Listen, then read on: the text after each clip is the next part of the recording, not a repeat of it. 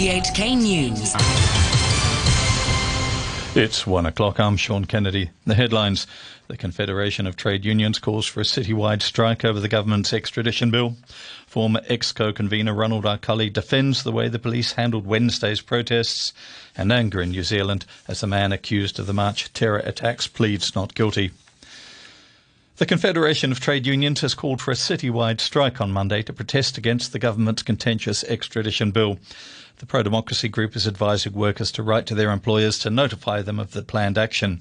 The group's chairwoman, Carol Ng, says she hopes employers will let staff take time off on the day to join an anti-extradition bill rally organised by the Civil Human Rights Front. This time is a historical situation between the Hong Kong society that align the employers and the employees to action together, fight against this extradition law. So I strongly appealing to all the employers, do not give any hard time or disadvantages towards any employees who participate in this. Meanwhile, Executive Council convener Bernard Chan says it's now impossible for LegCo to debate the extradition bill and the government has to reconsider its stance to avoid further confrontations. Meetings on the bill have already been abandoned twice following the clashes between protesters and police on Wednesday. Mr. Chan said he underestimated opposition to the proposed law changes from the business sector.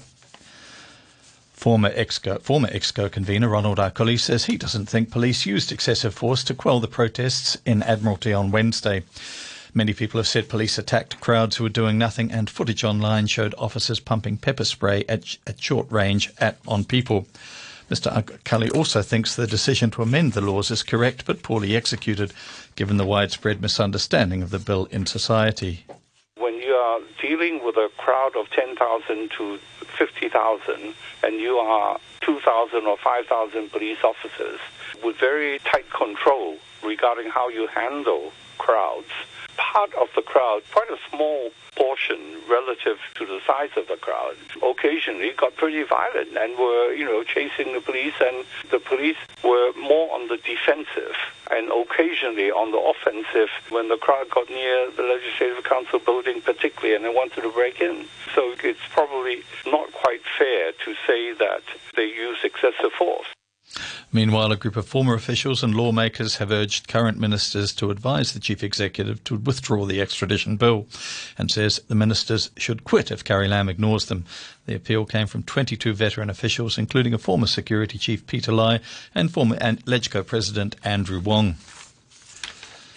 Several dozen pro-government supporters have protested outside the US consulate in Central, accusing the United States of inciting the mass protests against the extradition bill. Three groups, including the Federation of Hong Kong Kowloon New Territories Hawker Associations, the Hong Kong Southern District Alliance and Real Hong Kongers Views, asked the US to stay out of Hong Kong's internal affairs. They believe foreign powers worked with local dissidents to incite public anger, to use it as a bargaining chip in the Sino-US trade war. The US Consulate General for Hong Kong and Macau says diplomat Hanscom Smith will succeed Kurt Tong as a new US Consul General to the two SARs from next month. The appointment was made by the US Secretary of State Mike Pompeo. Mr. Smith is an experienced Foreign Service official, most recently acting as Deputy Assistant Secretary of State responsible for China affairs. An Australian man accused of carrying out the terror attacks against mosques in Christchurch in New Zealand has pleaded not guilty to all 92 charges against him. 51 people were killed in the shootings in March. Here's the BBC's Howell Griffiths.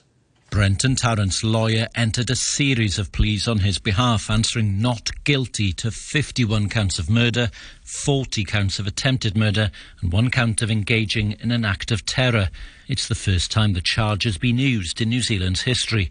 The 28-year-old is being held in isolation at a high-security wing of an Auckland prison. Wearing a grey sweatshirt, he appeared via a video link and will remain in custody ahead of his trial, which is due to take place in May next year. Some of the survivors of the shootings and relatives of the victims were in court. A few gasped and became tearful as the not guilty pleas were entered. The United States has blamed Iran for attacks on 2 tankers in the Gulf of Oman, a strategically important shipping route for oil exports. Speaking at a news conference in New York, the acting US ambassador to the United Nations, Jonathan Cohen, said all evidence pointed to Iran. It's unacceptable for any party to attack commercial shipping. The United States assesses that Iran is responsible for these attacks.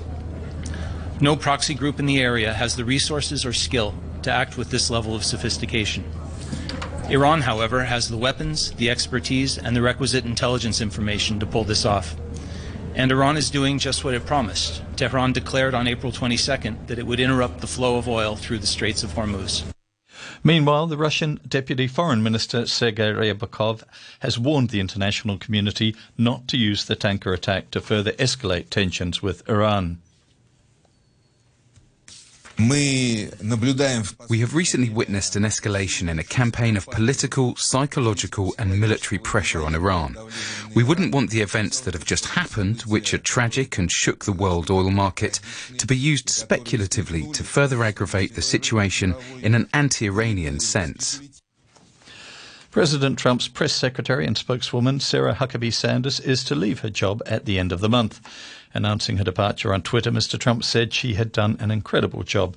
She said she would continue to be a staunch supporter of Mr. Trump.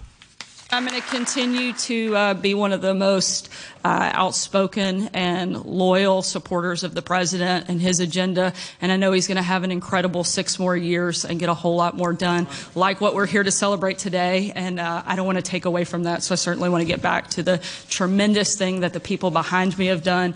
And thank you so much, Mr. President. It's truly an honor. Mr. Trump paid tribute to Ms. Sanders. She is a special person, a very, very fine woman. She has been so great. She has such heart. She's strong, but with great, great heart. And I want to thank you for an outstanding job. She's a warrior. A U.S. government oversight agency has said that a White House aide, Kellyanne Conway, should be fired for engaging in banned political activities while in office. The Independent Office of Special Counsel said that Mrs. Conway, a federal employee, had repeatedly violated legislation using her official authority to influence campaign politics while on the job. The White House dismissed the advice as deeply flawed. A 3-year-old boy suffering from Ebola has been sent back to the Democratic Republic of Congo by the Ugandan authorities along with his family. His brother and grandmother became Uganda's first victims of the disease after they fled an isolation unit in eastern Congo and crossed the border with their relatives. Later tonight, the World Health Organization will decide whether the outbreak should be deemed a global health emergency. Dr. Jeremy Farrar from the London-based medical charity The Wellcome Trust says the situation is worrying. The amount of migration going on in this part of the world, both driven by fears of Ebola, but also fears of the conflict and violence that's going on in North Kivu, means we could have expected people to move and travel. And Uganda is one issue, and Uganda's public health system is very, very strong. But there's Burundi and there's Rwanda and there's South Sudan quite close by who have very fragile systems. So extension into any of those countries is a real fear. Pope Francis has warned his diplomats not to criticise him behind his back. He was speaking after an archbishop repeated allegations that the Pope helped a former cardinal who'd been accused of sexual abuse. Here's the BBC's John McManus. On Monday, retired Archbishop Carlo Vigano's latest attack on the Pope was revealed in a series of emails to the Washington Post. He accused the head of the Catholic Church of blatantly lying when he denied any knowledge of sexual abuse allegations against a former American cleric, Theodore McCarrick. Mr. McCarrick has since been defrocked by Pope Francis, but Archbishop Vigano maintains that the Pope had initially helped him. Now, Francis has told a gathering of over 100 Vatican diplomats that they should not criticise him behind his back, engage in gossip or join groups hostile to him or the Church. A British judge has given the Kremlin-backed international television channel RT permission to challenge a ruling against it by Britain's broadcasting watchdog Ofcom. The case will go to the High Court in London. Ofcom said RT's reports about the poisoning of the former Russian spy Sergei Skripal and his daughter Yulia in Britain in April last year breached impartiality rules. RT said viewers would have heard the British account numerous times and would expect a counter-narrative. The son of 2 Argentine opposition activists killed by Secret Service agents has been reunited with his biological family after more than 40 years. He was identified after carrying out DNA tests. Here's the BBC's Leonardo Rocha. Javier Daru Michalczuk was only 4 months old when his father and his pregnant mother were taken to a notorious torture center in Buenos Aires. They've not been seen alive since. He was adopted by a family who didn't know his background. He decided a few years ago to find his biological parents and sought help from the Argentine human rights organization, the Grandmothers of the Plaza de Mayo. At a press conference at the group's headquarters, Mr. Daru thanked his uncle Roberto Michalczuk, who worked hard for more than 40 years to find him again. Third-tier English football club Blackpool FC says a hedge fund manager with links to Hong Kong has bought the club. Robert Kemp has more. In a statement, Blackpool said Simon Sadler had bought just over 96% of the Lancashire club.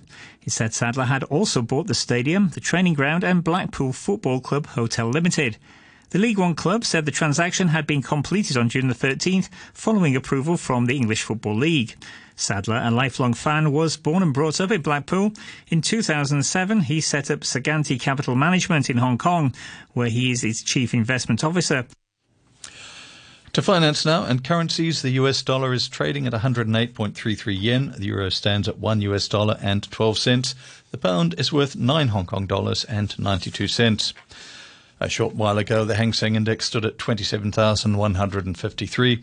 That's 141 points down on the previous close. Turnover for the morning session was $36.4 billion. Sport now, and Canada has made history, winning their first NBA championship. Here's Joanna Wong. It was the first NBA Finals for the Toronto Raptors, and they nailed it. With a 114-110 win over the Golden State Warriors in Game 6 to bring home the championship title, the Raptors' 4-2 series victory denied the Warriors what would have been a third straight championship. Kyle Lowry and Pascal Siakam had 26 points apiece for the Raptors. Fred VanVleet and Kawhi Leonard each had 22 for Toronto. Klay Thompson scored 30 for Golden State, but left with a knee injury. Andre Iguodala scored 22 points, and Steph Curry had 21 for the Warriors. And Golden State bid a sad farewell to Oracle Arena.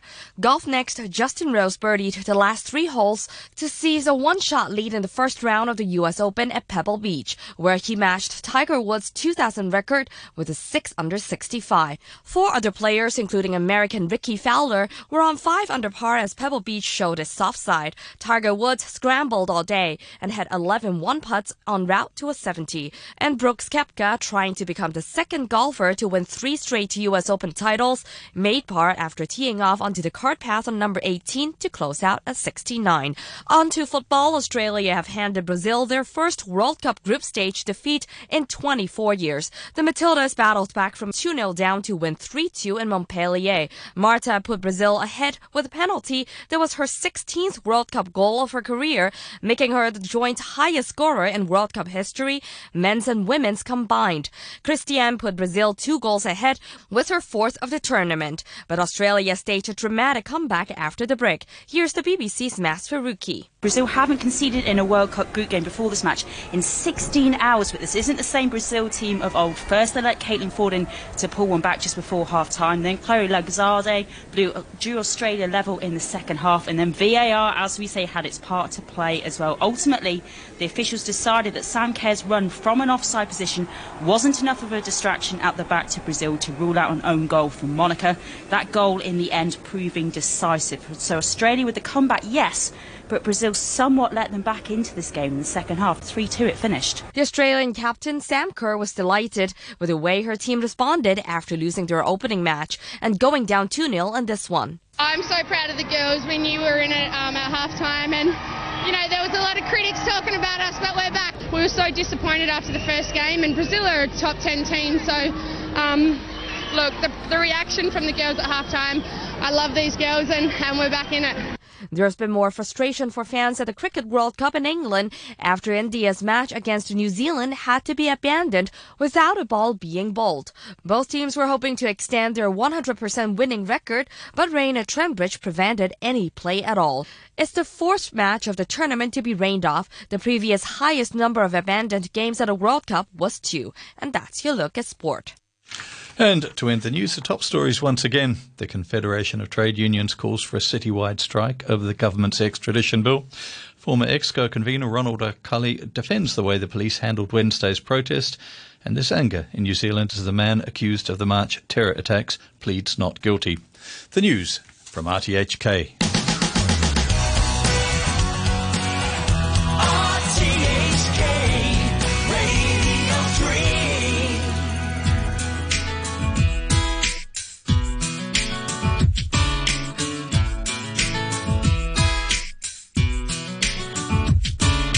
Living in a glass house, greenhouse, and you know it only takes a stone to cast to break it. Oh yeah. With your cool SUV, leaking hot CFCs, punching holes in the sky, gonna fry if we don't change it. Gotta rearrange it. Hear what I'm telling you? Sand makes it hurt. It's a little bit of irritation. You can change my world. You know you got the inclination, God's got in him. He's laughing us around the face now, 'cause it takes a man to turn the other cheek.